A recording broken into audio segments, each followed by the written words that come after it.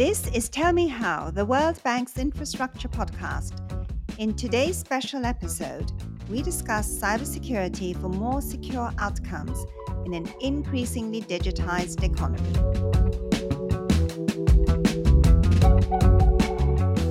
Over the last few years, several articles have been written about whether governments, firms, and others invest enough in cybersecurity.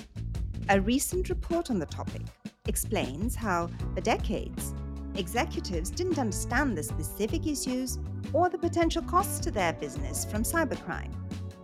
As a result, they've underinvested in prevention.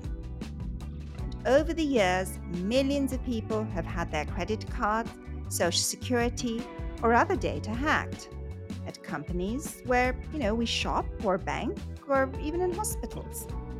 By understanding the incentives and constraints of the various stakeholders in the cybersecurity space, policies can be better designed to protect society from cybercrime. Let's find out how. Good morning and welcome. I am Rumin Islam, the host of Tell Me How. And today I have as my guest Professor Tyler Moore from the University of Tulsa Department of Computer Science and Editor-in-Chief of the Journal of Cybersecurity. He has written extensively on security and cybersecurity economics, among other things. Welcome, Tyler. It's very nice to have you with us. Great to be with you, Rumin. So, Tyler, with the digital economy taking off, people, businesses, everybody, governments going online, concerns with cybersecurity are also on the rise. Do you think this is justified? Would you say that there's been an increasing frequency of cyber attacks than, say, 5 to 10 years ago? Well, people are definitely paying more attention. Our economy is becoming a lot more dependent on ICT across all sectors, and cyber criminals are still out there continuing to be a threat. Now, the question about frequency of attacks, it's not exactly clear that the frequency of attacks is occurring, but certainly their impacts seem to be increasing. I see. So the impacts are increasing. Why? Well, it goes back to how tied our economy is to ICT, right? So we are way more dependent upon the internet functioning than we were 5, 10, 15 years ago. And meanwhile, the outages that may have been a mere nuisance, those 10, 15 years ago, now can become mission critical. Do you see at the same time an increasing effort to protect against attacks? And if so, I'm assuming there must be some. And if so, what types of initiatives have been the most popular?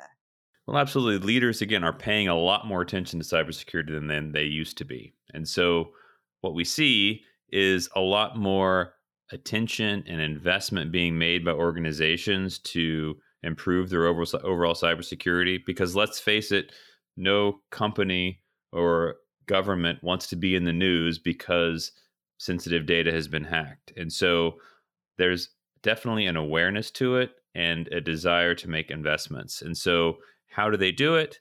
For the most part, organizations are focusing on these cybersecurity investment frameworks. There's a whole range to choose from. Perhaps the most influential is the NIST cybersecurity framework, which sets out a whole series of controls that an organization can adopt in order to mitigate their cybersecurity risk. Really, it's a structured way of deciding how to set out a cybersecurity plan, execute it, and improve it over time. And what does NIST stand for? NIST is the U.S. National Institute for Standards and Technology. They are the organization that's responsible for all kinds of standards in the United States. But this standard, which was released several years ago, is actually sort of free to use and has seen global adoption. So they're voluntary, right? It's a voluntary mechanism. Actually, the NIST cybersecurity framework sort of rose out of the ashes of a failed mandatory attempt by the U.S. Congress to pass legislation to require critical infrastructure sectors to adopt security controls and investments. After that failed, the NIST cybersecurity framework was developed as a set of voluntary guidelines to encourage organizations to make appropriate investments. Are cyber attacks actually materially different from other types of security issues? Yes and no. So, a security threat is a security threat. It's platform agnostic.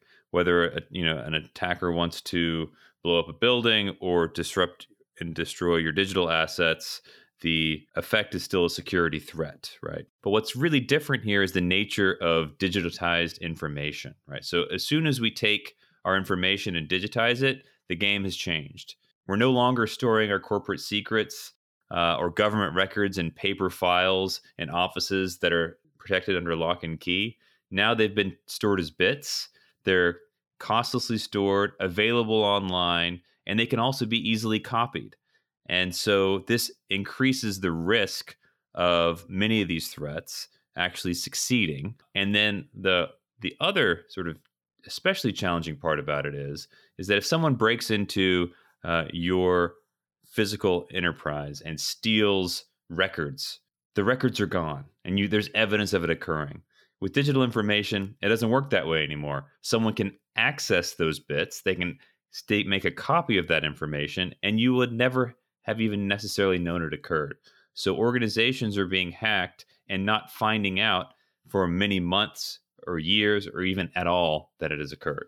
That's really kind of frightening. So, first of all, it's costless to keep attacking once you've, gone through it. And then secondly, no one will know that you've gone in and attacked them. That makes it really frightening.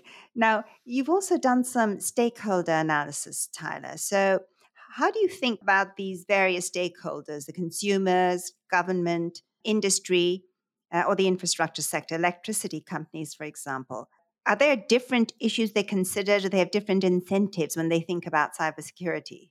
Absolutely. Every stakeholder has its own interests and response to them.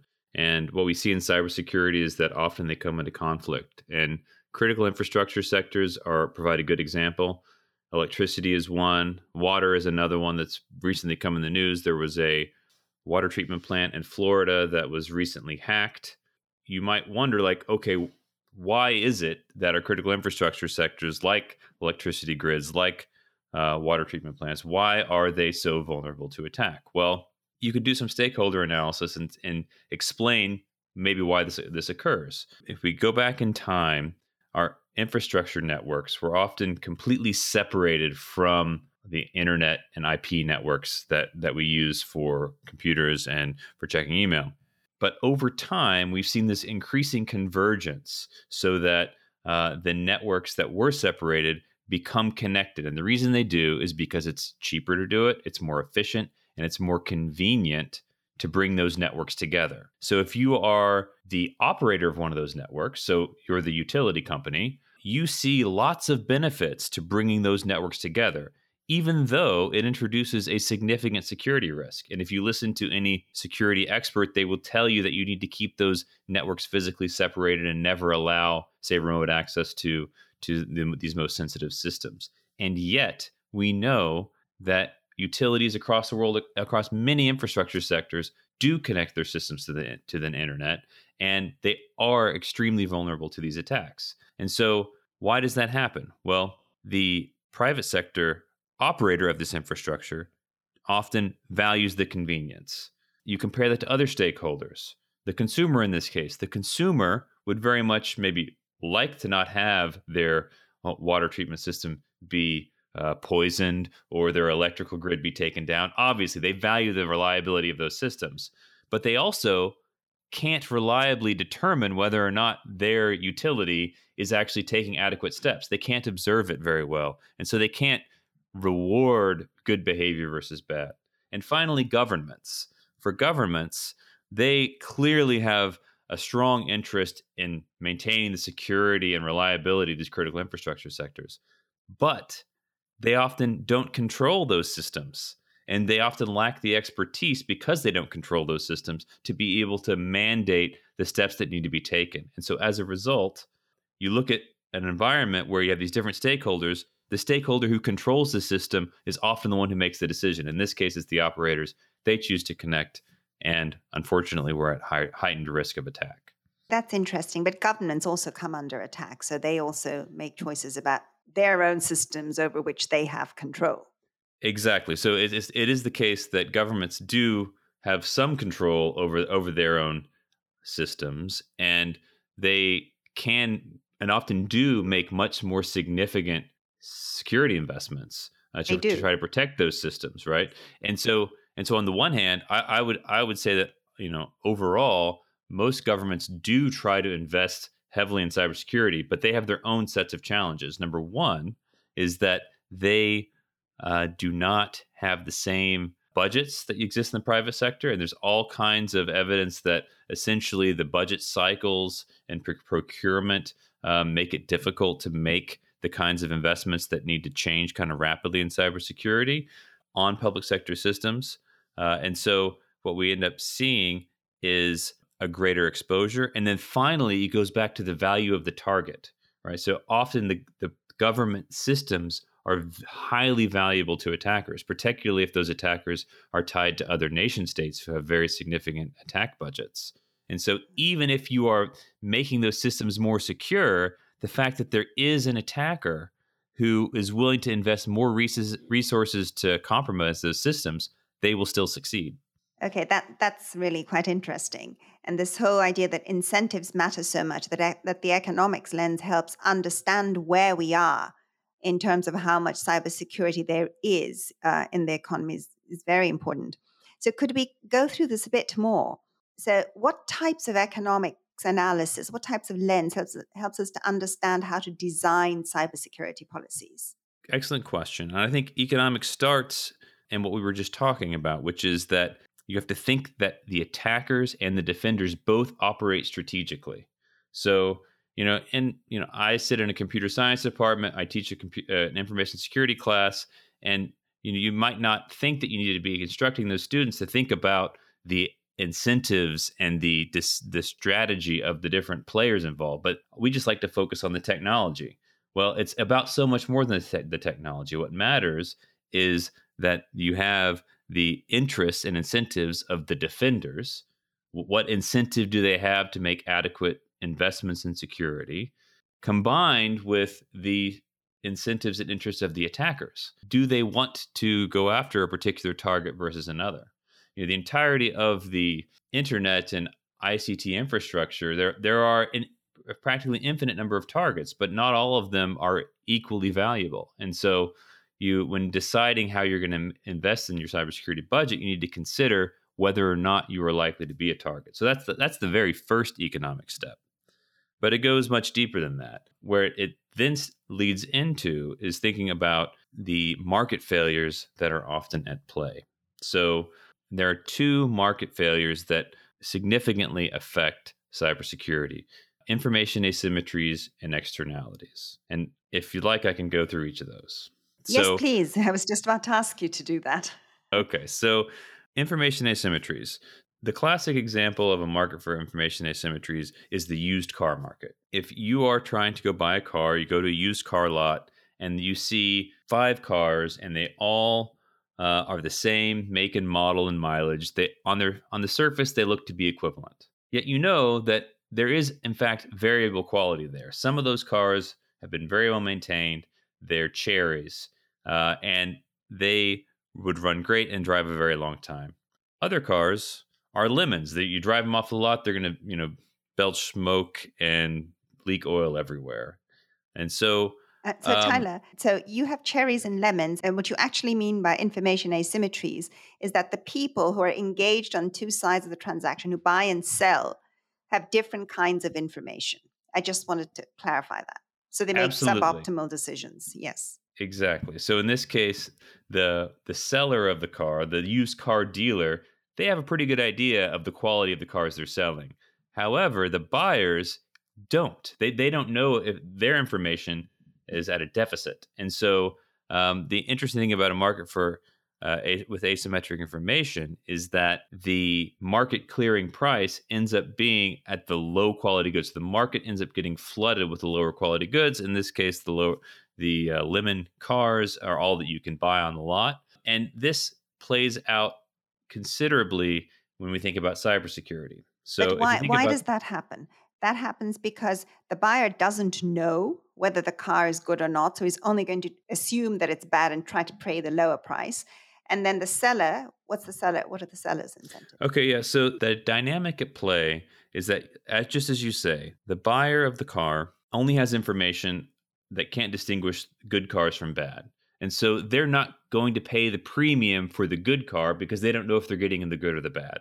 Hmm. So they're only willing to pay the lower price. And a seller in that market will look and say, okay, people are only willing to pay the lower price. So the seller is only willing to provide cars at the lower quality goods. So in the car market, that means that this people who have the nice cars don't sell them. And the only people who do are the people who have the lemons.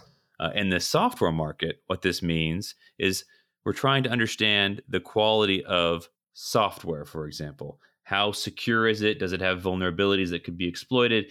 Did the software developers go through a rigorous process of identifying and eliminating bugs beforehand? This is very hard to determine as a buyer of that software, but it is also very expensive to do. And so, what you end up with is a world in which the buyer of software doesn't want to pay a premium for the more secure software because they can't actually reliably tell if that's what they're getting. And the sellers, in turn, don't devote resources to make their products as secure as they could. And so, what you instead see is a market environment in which things that can be observed are prioritized. How easy to use the software is, how pretty the interface is, how cheap it is, what the cost is. And though that's what gets prioritized, security is de emphasized. And the net result is, though, even though we would all like to have more secure software, the market won't deliver it. Okay, that's very interesting. What about the problem of externalities you mentioned? I guess that means we're going to be talking about the impact of a single firm's decision on the overall security environment. Like individual firms make the decision and it affects the overall environment. Yeah. So the classic case for externalities is environmental pollution. In security are something called botnets.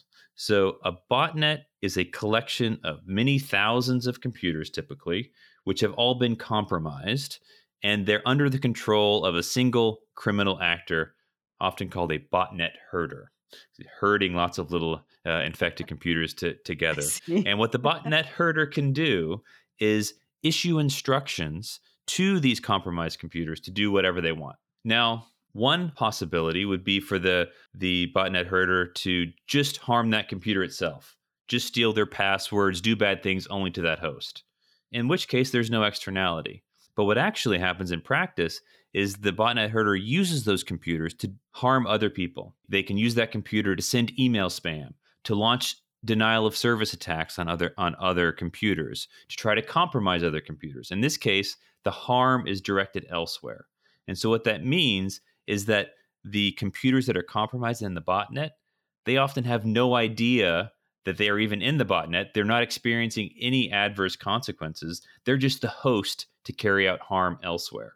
And in fact, I can state pretty confidently that at least some of your listeners have a computer at home that is or has recently been in a botnet because it's, again, not observable, and they try to keep you from seeing it happen. Is it that prevalent?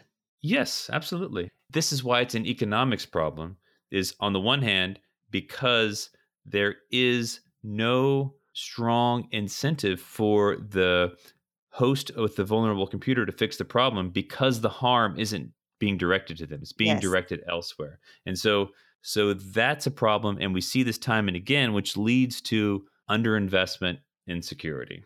All right. So all these incentive problems lead to an under provision of security in the market. Less security then would be optimal if we were to consider everyone's welfare. But then what sort of policy fixes should one be thinking of?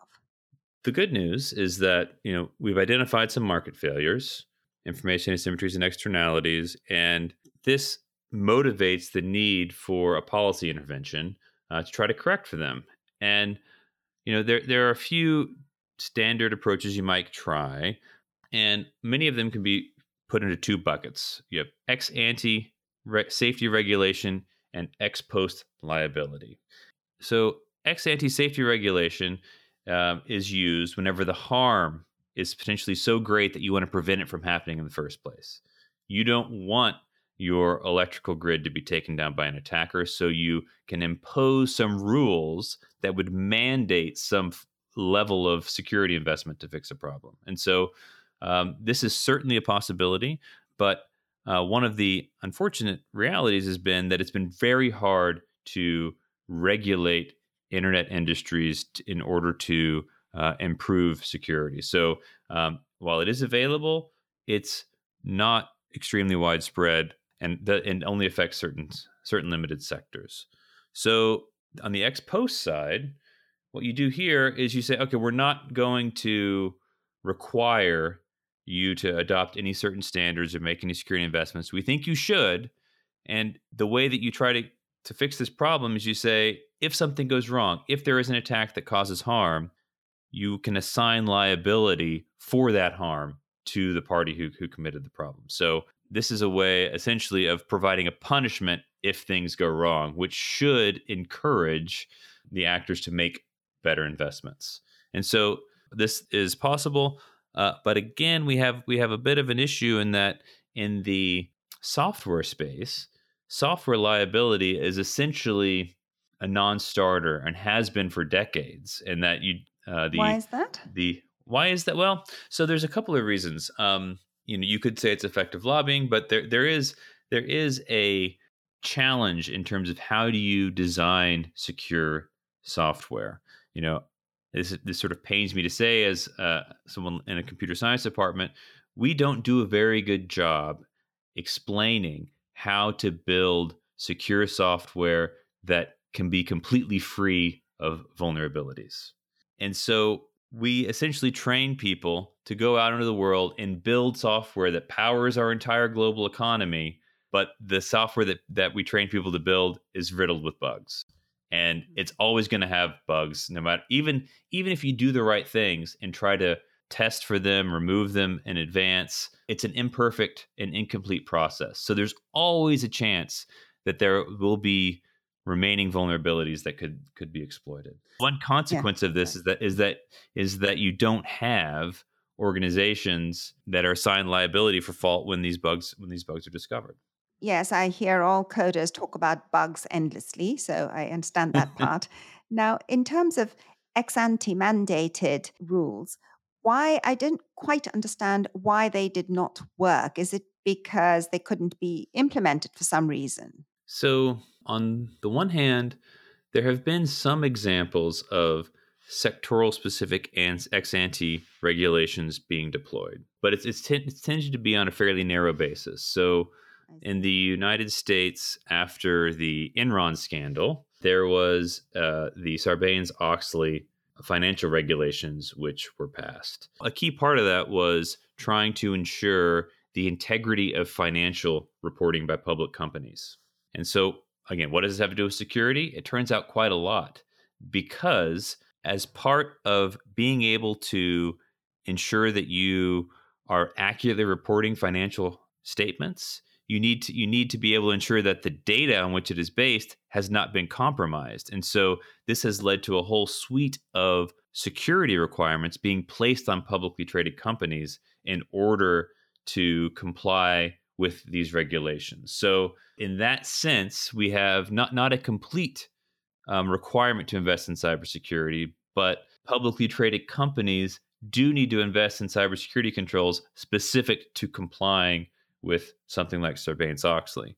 And if you were around in the early 2000s when Sarbanes-Oxley was first passed, there were many years when those in the business community objected to Sarbanes-Oxley, saying it was way too onerous to comply with these rules, right? Yes. And one piece of that is the cost of security compliance. And so in general, the main argument against ex ante safety regulation, it's too onerous and costly. And so it really comes down to what you prioritize. To what extent do you accept that you need to impose these costly interventions to take adequate protections? And so that's always going to be a trade-off, and people will come at it a different way. All right. So if you're saying that neither ex ante nor ex post regulation really work, what then? So I think we should look at targeted interventions that directly go after these two key market failures. The first being the information asymmetries, right? And so the best way to combat information asymmetries is to increase transparency. And we've seen this already done through information disclosure regulations and laws, right? So, beginning with the state of California in 2002, we had a data breach notification law. And what that meant is anytime there's been a breach of personal information, there's now an obligation to tell the consumer that has occurred.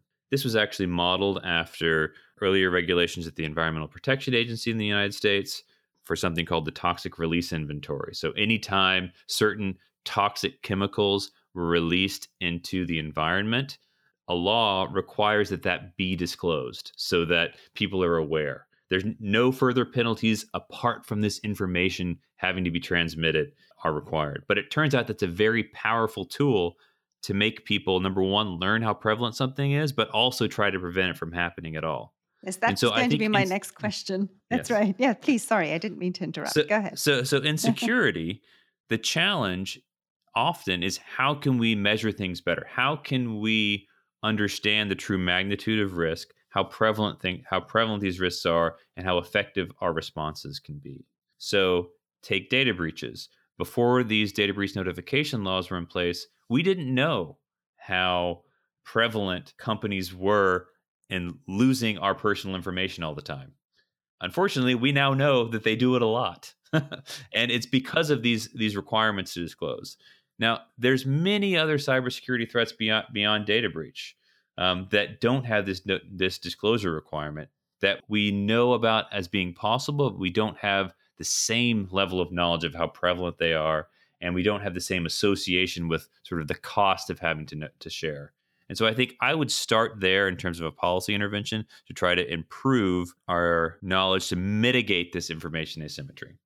Yes, in many fields and in economics, in many markets, these are very important tools, information disclosure requirements. I mean, think of capital markets and firms listing.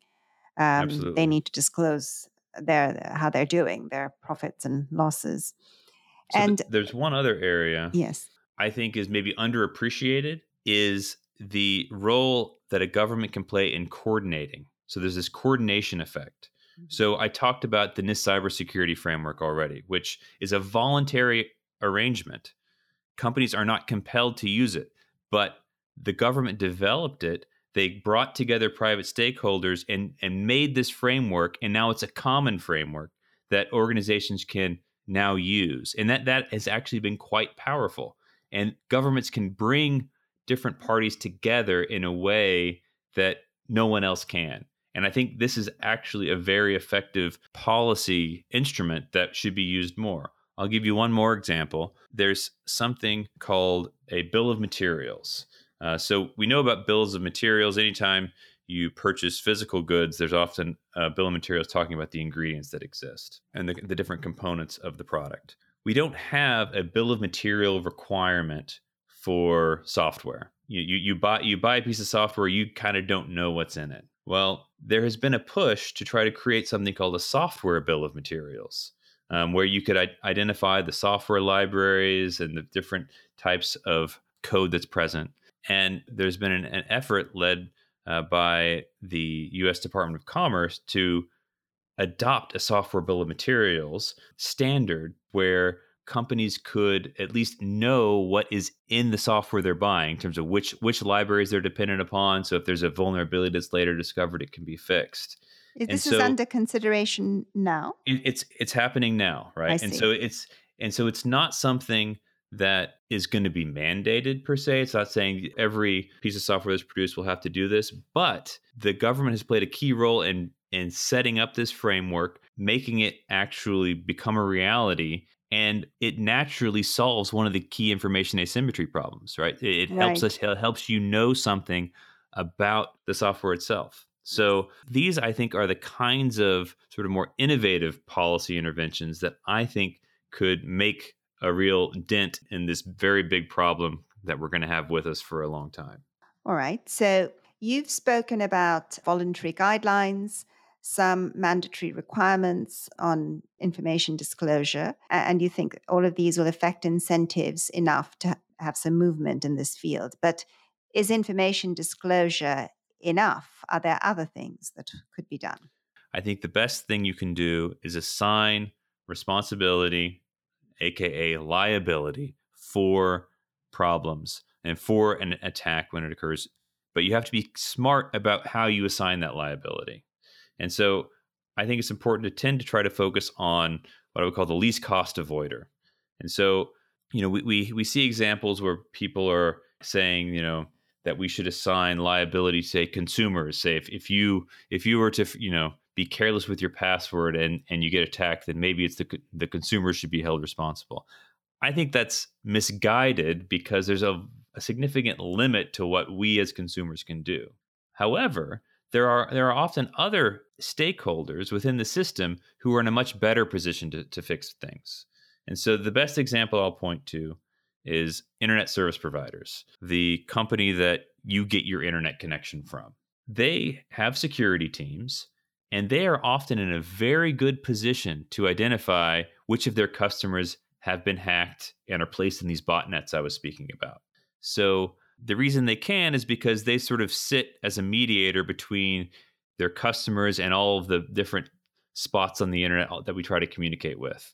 And they can quite readily detect the patterns of anomalous traffic and identify whenever a customer has been infected. So they're in a really good position to do something about it. Right now, they don't. Why don't they? Because of the externality. The harm is not affecting them. And so I think you can assign liability to a key intermediary like an ISP to try to correct and internalize that externality when it's present. Has that been successful ever, assigning this liability to third party? In context other than cybersecurity, sure, all the time.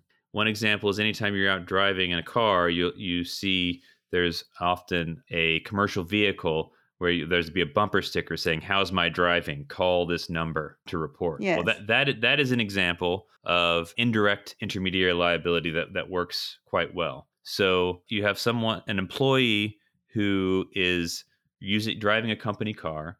If they're driving recklessly and they cause an accident, then on the one hand, you could hold them responsible. But there are some downsides. One is that, well, they don't have as deep of pockets as their employer might, and so, but they can cause real harm. And so these liability regimes are in place where you say, okay, we assign the responsibility to the employer, and so because the employer is in a good position to monitor their employees, say, driving performance and safety record, and they can influence it. And so we do see this work in the offline space. Could it work in the online space? I think it could. I think ISPs is the best example. We have seen that there have been some examples of the government playing a coordinating role to encourage this voluntarily. So several years ago, the Federal Communications Commission brought together large internet service providers to try to work on this problem and come up with responses that they could make to deal with these botnets. And it worked, but only to a point, because the ISPs listened and played very nicely when they were having the meetings, and they said they were going to do great things. But the pressure is off, and there's no mandatory response to do anything about it, and so we're kind of back to where we were a few years later. And so I think eventually you got to have some teeth on these requirements. Okay, so just talked about third-party liability, but could we go back a bit to assigning liability to the parties directly involved? You said consumers can't pay for this extra security that might be needed. What about some other firms? What about financial firms? Yeah, absolutely. I mean, to an extent, you could say maybe in the financial sector is a case where this actually sort of works, at least in part. Online banking fraud, this is something that in most countries, the regulations stipulate that whenever there is online banking fraud of some form, the customer cannot be held liable unless they can be shown that it was their fault. And so this has encouraged financial institutions to make very significant investments to try to minimize and manage that particular risk. And so I think we do see particular instances of this. The real challenge is that once you get beyond the financial sector, these individual sectors, we have cybersecurity and cyber insecurity affecting all sectors of the economy. Yes. And we don't, at this point, have a robust response across our economy to fix these challenges. But I think if we're going to start somewhere, you want to start at the enterprise level. You want to first empower enterprises to be able to improve their cybersecurity. So you devise these security frameworks, you give resources to help make it easier for them to adopt these changes, and then perhaps eventually you do need to look at more the stick side of the equation and consider assignments of liability where insufficient resources have been assigned to cybersecurity in an organization that gets hacked, for instance. Yes, I just want to go back to, I think many regulations may indeed have to be taken at the specific sectoral level. And I'm going back to my favorite example of the financial sector because I don't have to pay when there's credit card fraud. And I'm just wondering if that's the case in all countries. So it varies. It varies a lot because every country has their own financial regulators, and it goes back to one of the first classic examples of economics applying to security. In the 1990s, the British banks had very different regulatory environments and rules than U.S. banks around this very problem. So we had at that time there were significant rates of ATM card fraud. People copying ATM cards and emptying other people's bank accounts. In the US, the regulations have long been clear. When this happens, the bank has to pay. Whereas in the UK, banks could blame the customer. They could essentially assert that the customer was careless with protecting their information, and then the onus was on the customer to prove otherwise, which is often impossible. And what's interesting is we ended up seeing much higher rates of fraud in the United Kingdom than in the United States because the incentive to invest and try to eradicate this fraud was much weaker in the United Kingdom because they could share the losses with consumers. And so it's instructive to see examples like that. Are we moving in the right direction to get better outcomes? I think we can. I think on the current path, I'm not sure that we are. I think there is probably far too great of an acceptance of the status quo because it certainly suits the cybersecurity industry. They want to be able to increase their revenues and sell more products, and frankly, I think they've gotten away with not having to have the pressure of evaluating their products for their effectiveness for a bit too long. And I think if we're going to change that, we need to essentially demand more accountability for the effectiveness of our products. But to get there, I think we need government to play a coordinating role.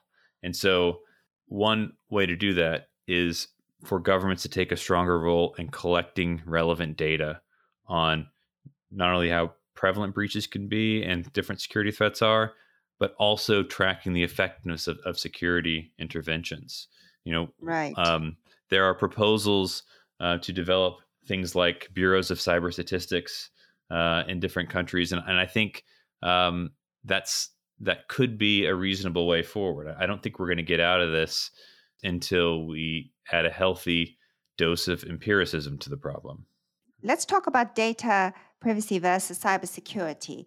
Are they related? Because some may say they are, and in what way? And then are there differences across countries?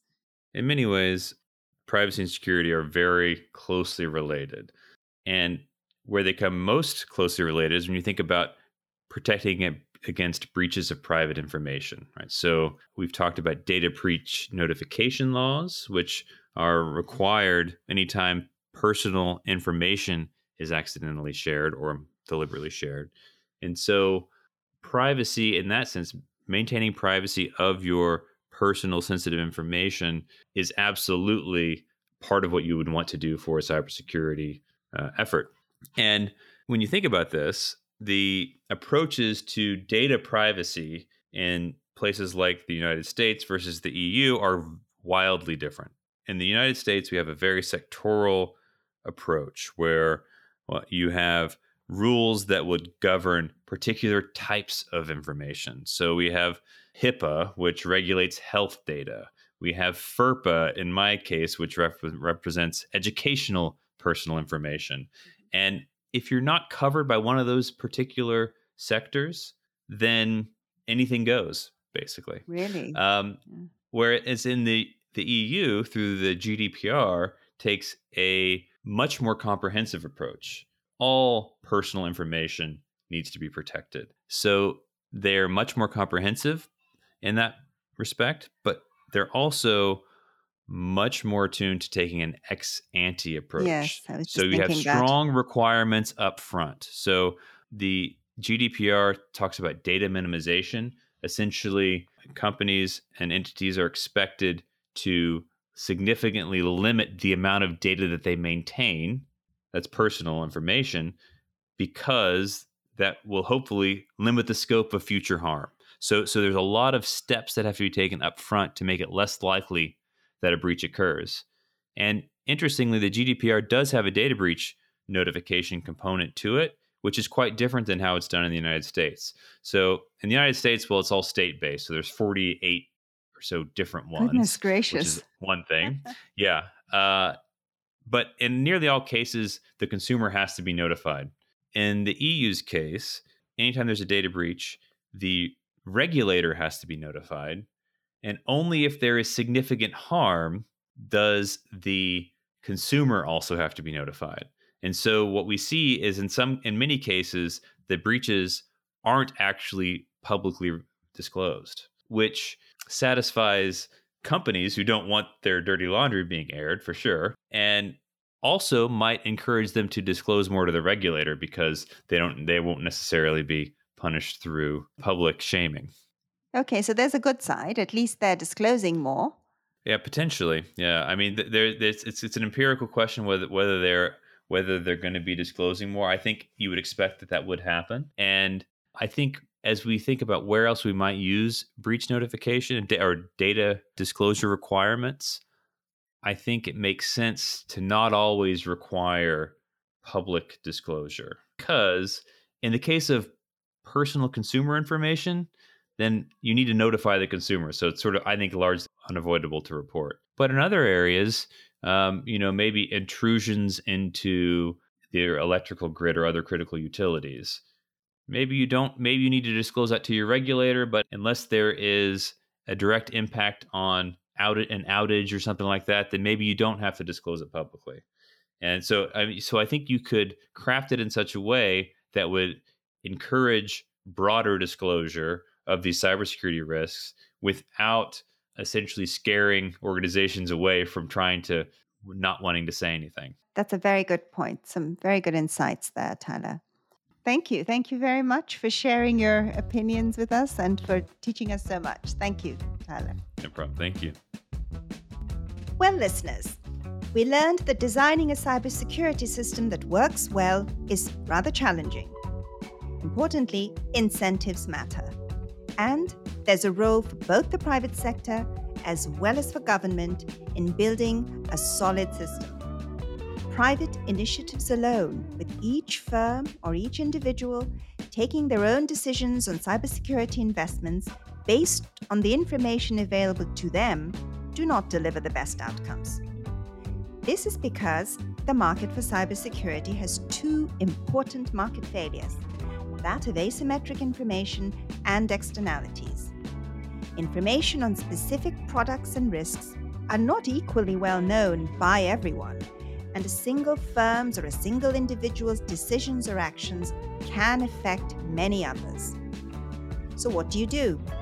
A mix of ex-ante regulation, often composed of standards or guidelines, and ex-post regulations, which usually determine liability, that is, who should pay once you've had an attack, is needed. And we discussed a number of these today. Thank you for listening, and bye for now. You can find more information about the podcast on worldbank.org/tellmehow. If you've got questions or comments, we'd love to hear from you. You can also find us on all popular podcasting platforms. This episode was recorded in April 2021. Don't forget to subscribe, and thanks for listening. See you in 2 weeks.